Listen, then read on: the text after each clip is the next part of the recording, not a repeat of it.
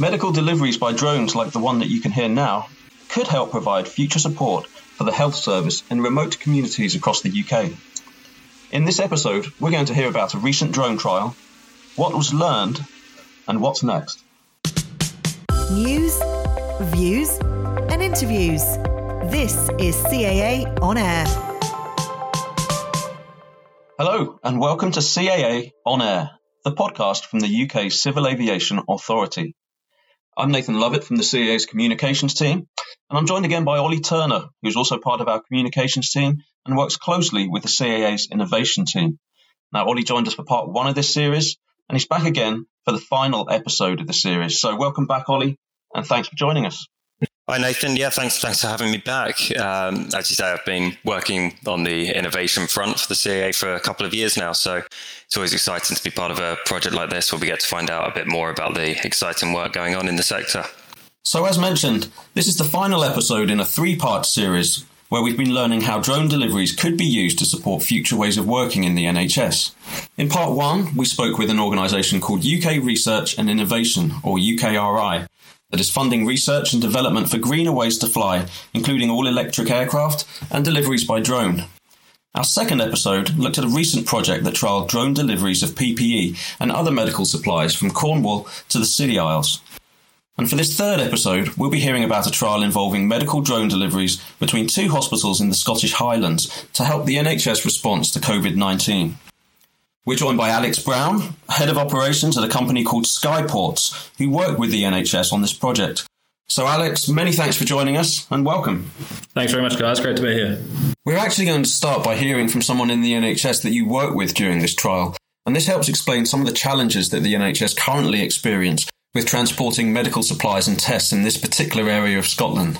My name's Stephen Whiston. I'm the Head of Strategic Planning and Performance at Argyll and Bute's Health and Social Care Partnership, and we're within the NHS Highland area. The most significant issue for us within Argyll and Bute is precisely our geography. We're an island and remote rural area on the west coast of Scotland, covering some 2,500 square miles. But we often sort of joke that we've got a coastline that's bigger than France, and consequently, that's a real challenge for us with regard to logistics and delivery of clinical and medical and other supplies to our various hospitals and locations. We have 7 hospitals and 41 GP surgeries. And so one of the challenge for us is through the whole of the year in meeting the requirements of services there, particularly clinical services, where there might be a time issue on the support that we can provide. Because we're an island and rural area, we use ferries, aircraft, and primarily vans for our logistical support.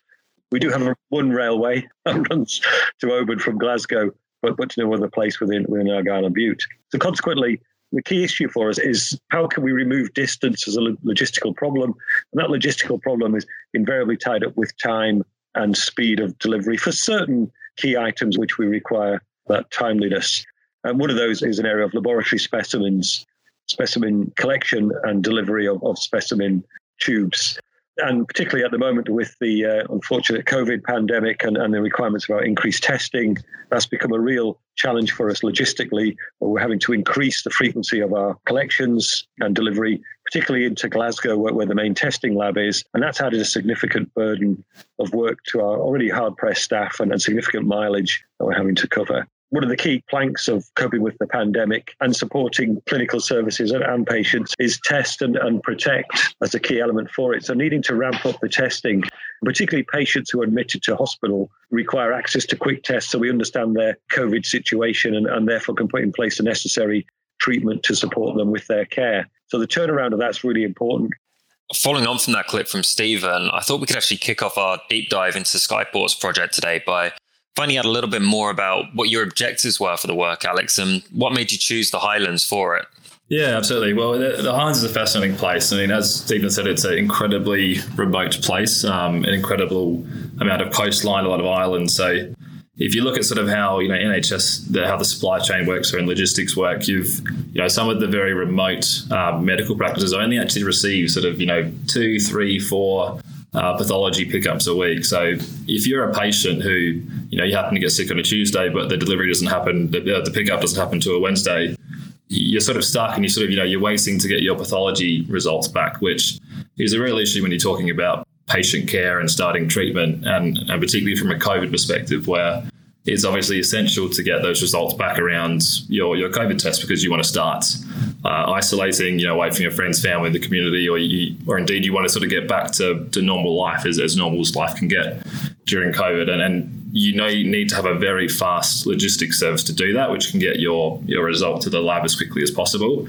and get that result turned around to you and your doctor so you can start treatment. So that was very much sort of why we focused on the Highlands area, and the project we were doing here. It was a European Space Agency and a UK Space Agency funded project, essentially focused on how we could use drone delivery to assist in the COVID-19 response. So we were serving 4 different medical practices in the Argyll and Bute area in the Highlands, different levels of hospitals, which is really interesting to see how different medical facilities benefited from a drone delivery system, and it is different depending on what type of facility you are. And really we were setting up a very fast, frequent, reliable most of the time drone delivery service between those medical practices where we take the pathology samples and the laboratory where we're testing the pathology samples. So really, your standard pathology stuff like blood, stool samples, urines, and that sort of thing, carrying some medicine from the laboratory out to the individual medical practices. And obviously COVID tests. So, a big focus was PCR tests. During the operation, we carried a lot of PCR tests, which allowed people to get the results a lot sooner than they would have otherwise received them. It's really interesting stuff, Alex. I was wondering, do you know what sort of timescales the NHS were facing for transporting medical cargo before the trials started, so with more traditional methods? Yeah, it really depends. So there's actually an independent evaluation done after we finished the project by an organisation called Health Improvement Scotland, which is essentially an independent body sort of attached to the NHS Scotland in Scotland. What they found is that on average, when we look at a normal courier or a van service, so how things are done at the moment, it takes on average about 20 hours for a sample to be moved from the medical practice or hospital where it's taken from back to the central pathology lab for testing. So that 20 hours includes, the sitting time, the waiting time as it sits at the medical practice, and then also includes the actual transport time itself.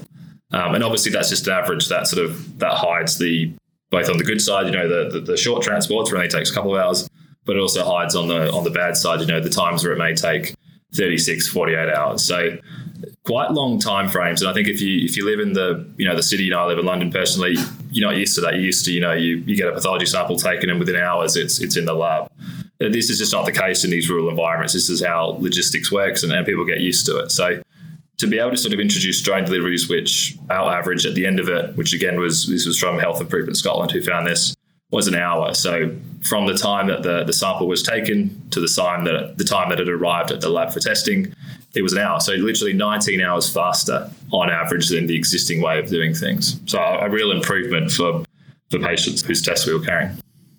Yeah, I think it's fantastic to see how these new tech can really help improve connectivity across the UK, really. I think a lot of people see drone deliveries as just perhaps getting a takeaway delivered or something like that. And it's really great to see how it's actually going to become a really important part of the UK's infrastructure. Something else I wanted to ask about is there must have been a lot of people involved with this. So I was wondering what other organisations you work with on delivery and what their roles were. Yeah, definitely it's a team effort, this one. So obviously we worked really closely with the European and the UK space agencies who supported this, both from a funding perspective as well as just helping with, technical implementation.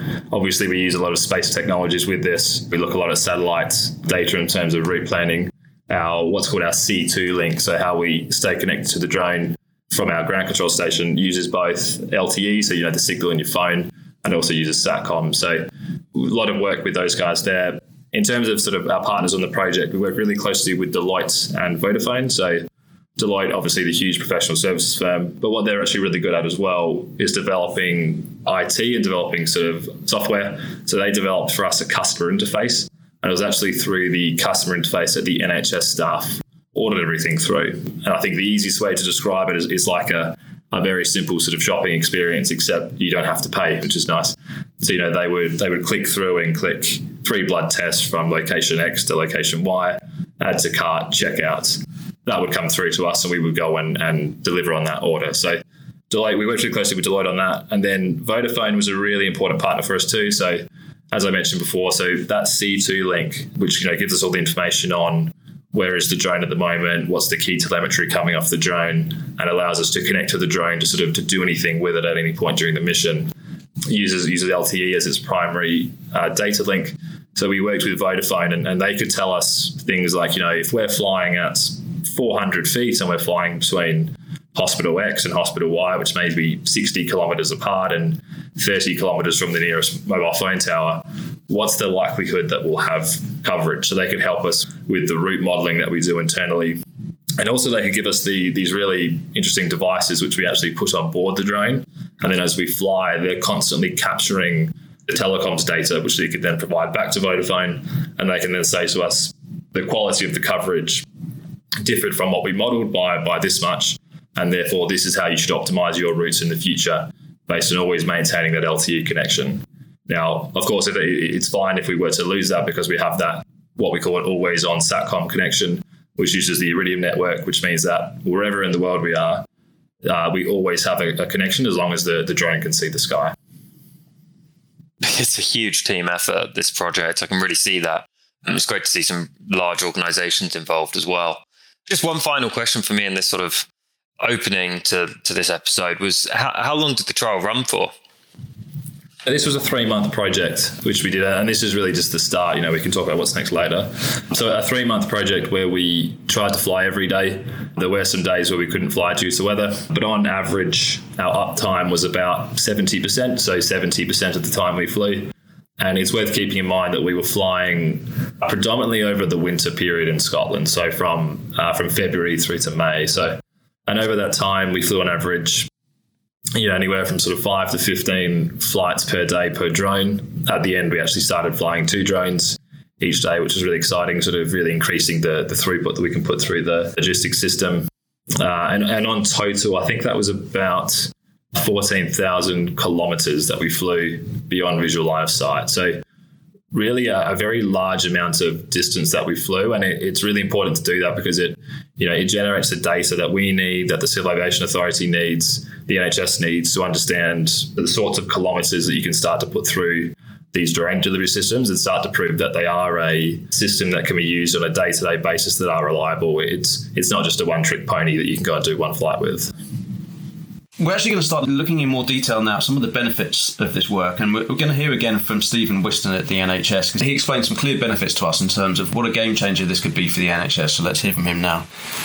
We're now part of a national group looking at how drones can be used innovatively across the whole of Scotland to not only meet the remote and rural requirements, but actually what are some of the urban needs for the NHS going forward. And some of these potential user cases are really looking at areas of pharmacy where there are, for instance, new cancer treatment pathways which require chemotherapy drugs, which have a limited shelf life, a very limited shelf life from when because these are, if you like, custom made and then need to be delivered to the user hospital outside of the specialist centre where they're produced. And so there's a real opportunity there that instead of us having to cram it into the back of a laundry van or a taxi, that this could become more of a bespoke service and provide more of these services for patients within their communities, within their hospitals, within their communities, rather than having to travel to specialist centres. So these are new treatment pathways being looked at and how that can be automated within an advanced logistics system to support that. And similarly, we've been looking at test user cases for blood transfusion and products, which is matching blood types. There's a recognition that, particularly as a consequence of COVID, unfortunately, blood donations have fallen across Scotland and has across the UK over the last few years. And it's clear that by using more sophisticated and, if you like, the use of the internet and linking it with speedy logistics, which can be available fairly quickly, and drones could meet that requirement, we could improve the availability of these products just when they're needed and not holding them in reserve and then finding that they've expired because we've had to do that. So reduce that wastage significantly. So these are some of the high value, significant areas that the NHS in Scotland is beginning to look and examine about the use of, if you like, the small drone area. And then we also want to see the development of the larger drones to maybe carry some of our larger products as a sort of main transport hub down an airway and then have that distribution link. So a couple of examples there from Stephen. particularly around blood transfusions and cancer pathways. But I'm just keen to understand also from your point of view, and we've touched a little bit on the drone deliveries and what a time saver they can be for the NHS. But was there anything else that really stood out to you in terms of the benefits here moving forward with using this as a transportation option? Yeah, I think, we've touched on the hours, but so I think what gets missed with the way that the current logistics are done is, to a degree, the logistics method and network is dictating, I guess, how healthcare is delivered. And so I guess what I mean by that is, if you have to give blood at the moment at one of these very rural medical practices, the van typically comes before 10. It does sort of a standard, circular round, and it will sort of pick up all the samples on the way. And so what the GP does at the moment, because they've just like delivered this, is they say, you're giving blood, come in before 10 a.m. Now, the reason that is because the van's coming at 10. So it's not because that's the best time for you as a patient or your sort of healthcare needs dictate that you should be doing that. So what we can do with drone delivery is change it from the time of the van is dictating when you come in, to you come in when you want to, or you come in when healthcare requires that you come in. So if that means you come in at 3 p.m. and then we can get a drone out at 3:30 and bring that drone back, then that's what we're going to do. And I think that's a very different approach to medicine in these very rural areas. But for me personally, I think that's the biggest benefit I see is going to sort of a patient-first approach to healthcare, with logistics just being the boring thing that happens afterwards, and as opposed to logistics dictating how we deliver healthcare. Staying with the benefits of drone deliveries, Stephen also mentioned that the weather in this area of Scotland can sometimes make it challenging for the NHS to transport supplies and test samples. My understanding is that weather is less of a limitation for drones compared with manned aircraft. So could you talk us through that, please? Yeah, I would really describe it as a different set of limitations. And I think the key thing to note is that every mode of transportation in Argyll and Bute and the Highlands and rural Scotland encounters some type of issue over winter. Whether you're a boat, a train, a plane, a car, a van, a scooter, wind, ice, rain is a really tricky thing to do. And particularly when you're having to travel to islands on ferries, there's issues with the ferries not running and stuff like that. So, but in terms of, I guess, specifically, so over the course of February to May, as I sort of mentioned before, we operated with an uptime of about 70%, so 70%. And the majority of the downtime that we faced was due to wind. The drones we use are supplied by a fantastic Australian company called Swoop Aero. So we don't actually manufacture the drones. We work with them really closely to use their drones. They have a wind tolerance of about 30 knots, and they have a very good rain endurance. So really, it's only wind that affects us, and then there's some level of icing conditions we have to be aware of in winter, as all the aircraft folk out there who fly fixed-wing aviation would be very aware of. But it is different as well, because if you look at, for example, how the ferries operate in the area, so the majority of the ferries, when it starts to hit around that same 28, 29, 30 knot mark, they also can't travel because the waves get too much. But what you find with the ferries is they need a larger time period of which the wind is less. So, they might need a 5-hour period which the wind is lower than 20 knots, for example. Drone delivery, because it's much quicker and it's easier to deploy, it's much nimbler. If we have like a break in the weather, we can get a drone delivery out. So it's much easier, I guess, to pick gaps in the bad weather that we do experience, to be able to deliver those sort of key items and cargo within the NHS supply chains. But regardless, it was a challenge, to be honest, and it's something that we're very focused on working on moving forward.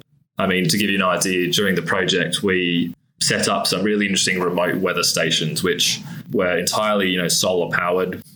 Had some pretty sophisticated weather measurement equipment on there, and we're connected via LTE back to our system. So we had these, low-level weather monitoring stations all over sort of Argyll and Bute, so we could understand at a much more granular detail what the weather was like and allow us to make go, no-go decisions on deploying the drones. But yeah, definitely an area sort of to look at going forward, and something we're very focused on improving around our uptime.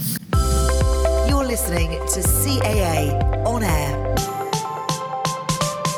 One of the questions we've been asking everyone throughout this 3-part series is around any challenges they experienced during this work. Now, I'd expect challenges could be anticipated with any trial or research project, but on this occasion, you're also running this trial during a pandemic. So is there anything that stands out to you as one of the biggest challenges that you faced? Obviously deploying a team to rural Scotland in the middle of a pandemic comes with its challenges, but we've got a great team. They managed to do that and work through it, and everyone's very understanding around the need to do that, which is great. I think around, obviously a topic very, very close to you guys is the regulatory frameworks we operate within. So the working with the Civil Aviation Authority was fantastic. I think they recognised very quickly as COVID-19 hit that drone delivery, for example, can have a real positive application to things like COVID-19, have a really good benefit. And they helped us around trying to expedite some approval processes, obviously within the very strict rigor of the existing frameworks they have. But it was really good to work with them. But I think some of the regulatory frameworks that we use maybe have not kept up with the pace of innovation. So if we take a very specific type of regulatory approvals here, dangerous goods, for example. So the goods that we're flying blood samples, we're flying stool samples, are classified as dangerous goods under aviation regulations. Now, those regulations were designed for a Boeing 737, for example, which is flying a blood sample across countries. They weren't really designed for Skyports, the drone delivery company, carrying a blood sample from a hospital to another hospital 50 kilometres away. So trying to adapt these regulatory frameworks and work with the regulator, your colleagues, to get the regulatory approvals was a real challenge. And it was very much a partnership, iterative approach to do that. And it was very good to do that at the end, and it was a great outcome. Was there anything that surprised you? Again, mentioning the fact that you're working in an area where you're breaking new ground and you're conducting operations that aren't standard procedure. Anything that you took away from the trial that was a key learning or a big surprise, something that you weren't expecting? Yeah, I think there are a couple of things, really. I think the first one was how quickly the frontline NHS staff that we're working with adopted the service. So they've obviously been working with the existing logistics methods forever, essentially. It's always been the same, which is van comes at 10 a.m, samples go onto van drops them back at the medical practice or whatever the specific arrangements are for each medical practice or hospital.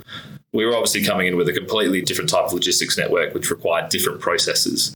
And so we were slightly worried about how quickly the NHS frontline staff, who were already absolutely swamped by COVID-19 and the workloads there, how quickly they would adapt to using the drone delivery network. And it was very quickly, within a matter of a week, we had full buy-in from the frontline staff. They were using it, they were really enjoying using it.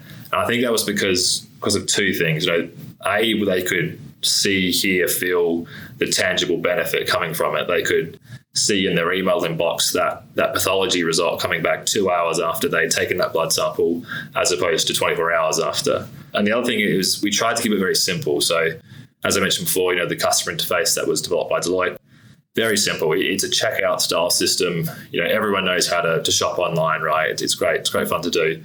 We just use that sort of user interface to use for the customer interface. So that works really well. The other thing I would say as well is how quickly a service like this becomes boring. The first couple of days you run the service, it's really interesting. It's exciting. We've got people coming down.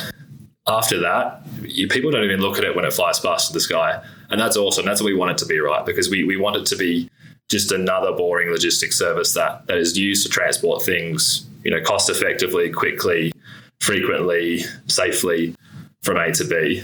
So that was really interesting. And I think also, I guess, in terms of how the benefits actually flow through and the different types of medical facilities, we were serving different types of facilities. We were serving everything from medical practice where we may get, hundreds of medical samples per day, 100 blood samples per day, all the way down to a smaller medical practice, which may only have 10 pathology samples per day. And what you find is that on a per sample basis, the benefit is highest on those smaller medical practices, which is really interesting. And what that means for us, I guess, is how we look at rolling this out going forward is you don't actually really start at the end of the supply chain where the volume is the highest. You start at the other end. You start at the end of the supply chain where the volumes are the lowest. It's those really small medical practices which only give a couple of samples, per day, per week. And you start to replace the van, which is serving those routes. And you let the van do what it's very good at, which is serving the high volume routes between, let's say, Oban and Glasgow or Glasgow and Aberdeen and those sorts of routes.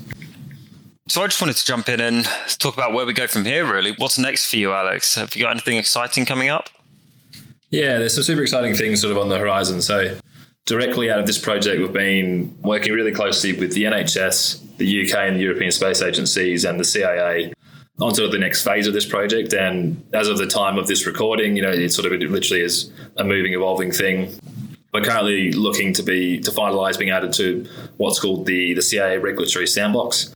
And as part of that, we'll be looking at using a different type of airspace construct to do real-world drone deliveries for the NHS. So we're looking at rolling that out in 2022, and that'll be a longer project where we're working directly with the CAA to look at how can we actually have an airspace framework that isn't restrictive and prevents other types of aviation from using the same type of airspace that we use to fly in. And that's very much the focus, because to date we've always used what we call a temporary danger area to operate within. We don't like using that because it restricts airspace up to a certain altitude from operating within that. We want to be operating in airspace alongside manned airspace users and preferably in unsegregated airspace. So that's a real focus area for us, and we'll be looking to do that next year. We've also got some other really exciting projects working with other NHS trusts around the UK, and also some other partners of ours as well. So, for example, we do some really great work with Royal Mail. We did their first drone delivery about 9 months ago, actually, in Scotland, in the same sort of area. So some very exciting projects which we're looking forward to executing on and sharing a bit more about. Thanks, Alex. And we're going to hear again now from Stephen Whiston and what he sees as the next steps for the NHS following these drone delivery trials. Within Argyll and Bute, I'm quite clear the evaluation that we're doing is about looking at that economic and best value need.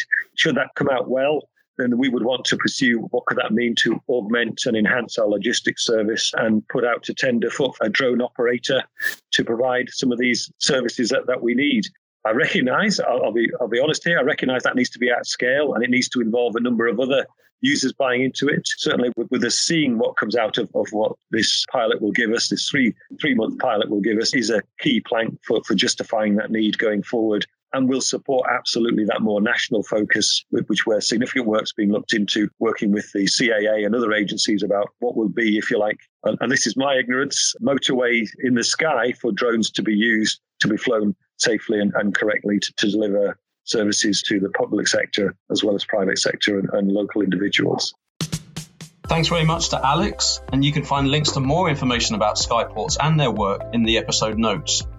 And Skyports were recently involved with a trial exploring drone deliveries to the Isles of Scilly from Cornwall, and you can hear more about that project in part 2 of this series.